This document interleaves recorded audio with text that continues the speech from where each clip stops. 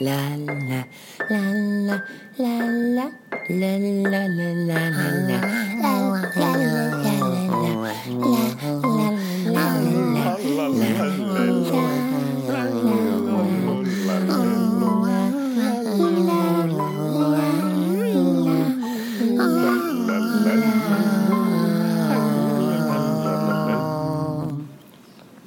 Oh, hello, darlings, and welcome to another report from exile. It's me, Saltine, internationally renowned art historian, anti-philanthropist, and good deeds archivist. I am coming to you from across the ocean from our little radio tower, or tank, high up on the bluffs of the island. What is exile? I hear the ignorant among you uninterestedly ask. Well, exile is the little spit of land in the Stellwagen Bank where all the rejects of Provincetown get sent off to. I'm the rememberer of the isle, and it is my duty to share these stories with you, the folks on the mainland. Boy, do I have a lot to share with you this week.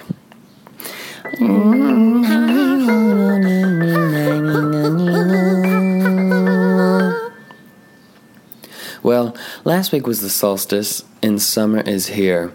And by summer, I mean rain and ferry loads of disappointed people who paid $300 to $500 a night to stay in their artificially fragranced accommodations and stay in there and hide without anything else to do. But who cares? P-Town is so much fun in the rain. There's so much to do, like...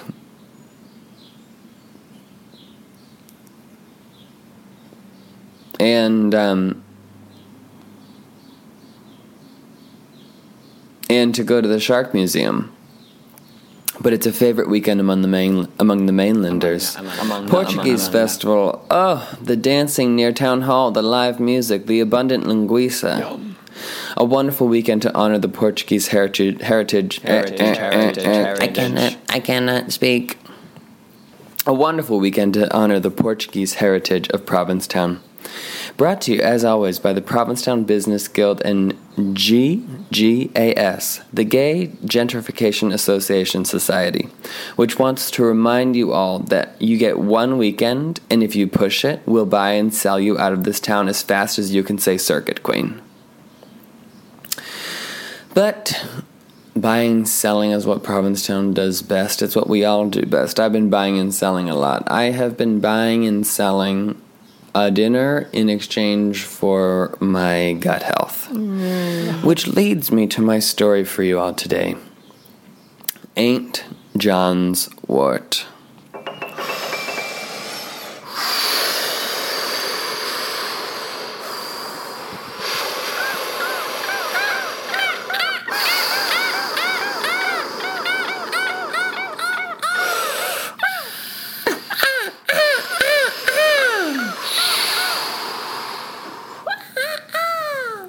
Sassafras spends every summer solstice lancing off St. John's wort. He waits until the longest day of the year, for he views this surgery as a spiritual task, a task that he likes to complete in one sitting.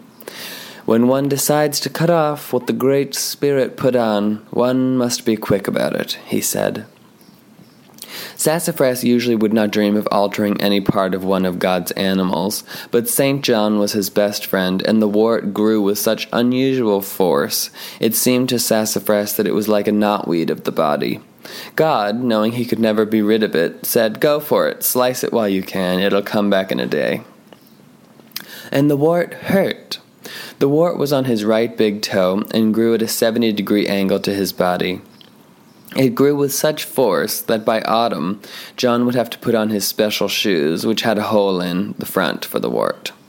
It looked like a head of a hen and chicks. The scientific name I made a note for, but I never found out. That was shooting up out of the mass of the flower.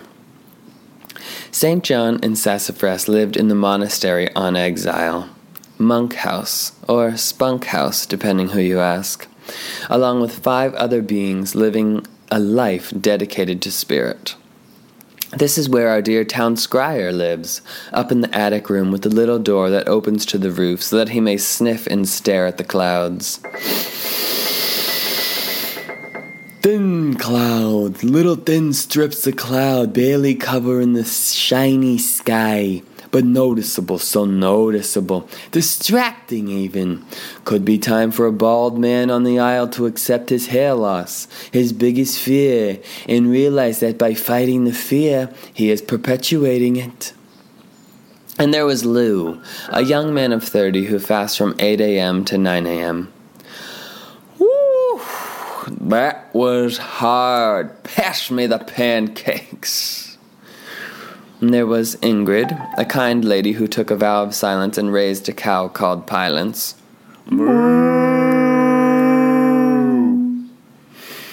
Life in the monastery was routine. 5 a.m. morning bell. After, Kaka, another resident, wakes himself up screaming. And then a bell, rung by the other resident, Tittle Tattle, who never sleeps, past 4 due to his prostatitis.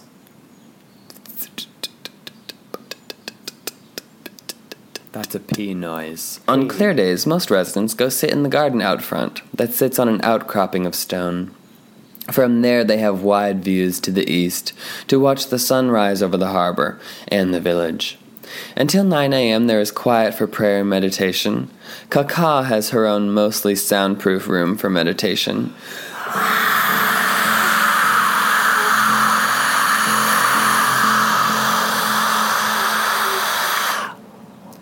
Each communal meal is made by the residents on rotation.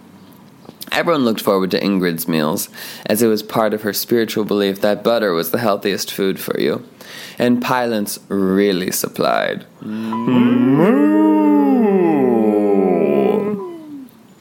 In the evening was a group prayer and meditation out in the garden to watch the sunset, and then ecstatic dance until midnight, which each resident in rotation took as the DJ. On the summer solstice, Sassafras and St. John skip their daily routine. The day before, they begin a fast, and at the afternoon they hike up to their sacred spot beneath the very summit of Mount Vintage. They set up camp and sleep when the sun sleeps, and when the sun wakes up, it wakes them up, and Sassafras begins his work. The two friends have been camping out together since their youth on the mainland. St. John and Sassafras were born the same year in a suburb south of Boston. Their first spiritual experience was finding each other, and as they later figured it, being given each other. They couldn't imagine surviving that tiny town of scared people trying to get by not being seen, when the two of them were simply unavoidably seen. They were flamboyant queens from day one. St. John with the sway to his hips, and Sassafras with the lisp to his lips. The people of the town, their school, were the challenge, but the town woods themselves and each other were their sanctuary. It was in the woods behind Sassafras's house every day where they escaped into comfort. It was in the field hidden in the trees where they could lay out and enjoy the sun. It was in the woods where they felt the comfort of a big spirit, the big spirit.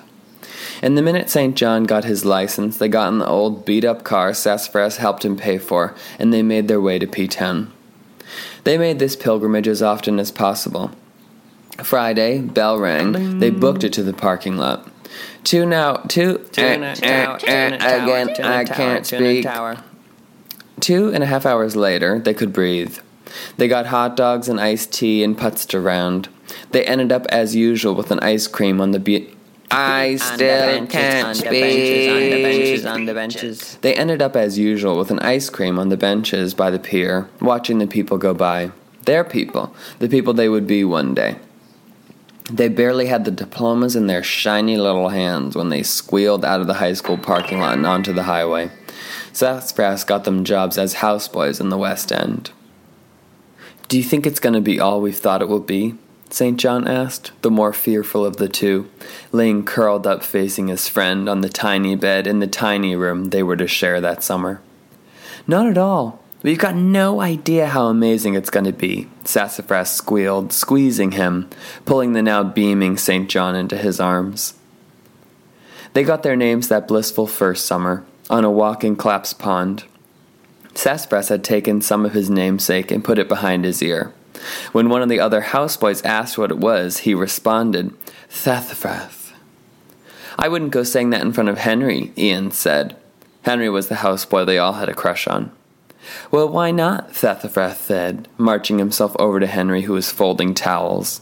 He kneeled down and presented the leaves to Henry. "What's this?" Henry asked.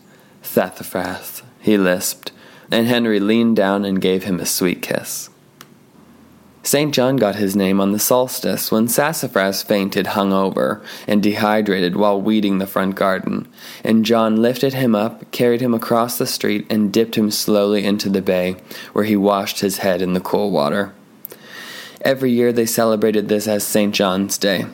"I owe ya, honey," Sassafras would say. Sassafras and St. John put down their intertwining roots. Their partners loved each other, they shared meals, they worked together, they vacationed together.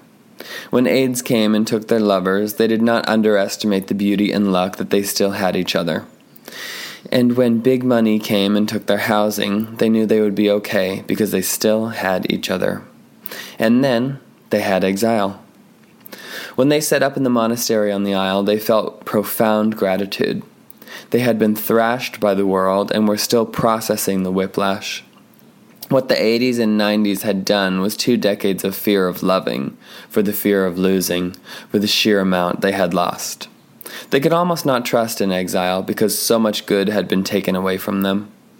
So there they were, this beautiful summer solstice day, on the top of Mount Vintage, St. John's foot in Sassafras's hand, the sacred blade, a buck knife from Marine Specialties, made clean by the fire, in the other. Sassafras took his time, took care, and took it off. Not much blood, an easy heal. He washed the wound in a cooled-down infusion of their namesakes, and wrapped it in freshly washed strips of old T-shirts.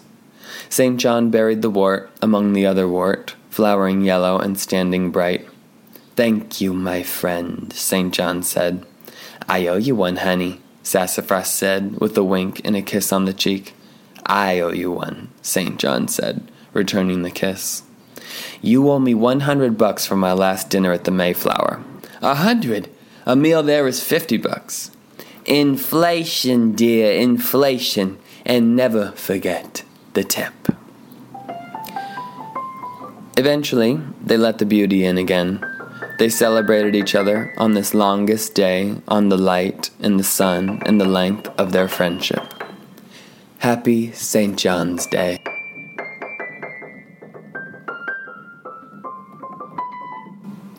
You have been listening to Exile. You can find more episodes on onexile.com, or you can catch us miraculously maybe once a month or twice a month on WOMR, Cape Cod's community radio, on WOMR.org/listen, or just driving to Chatham for a break from our dear little village.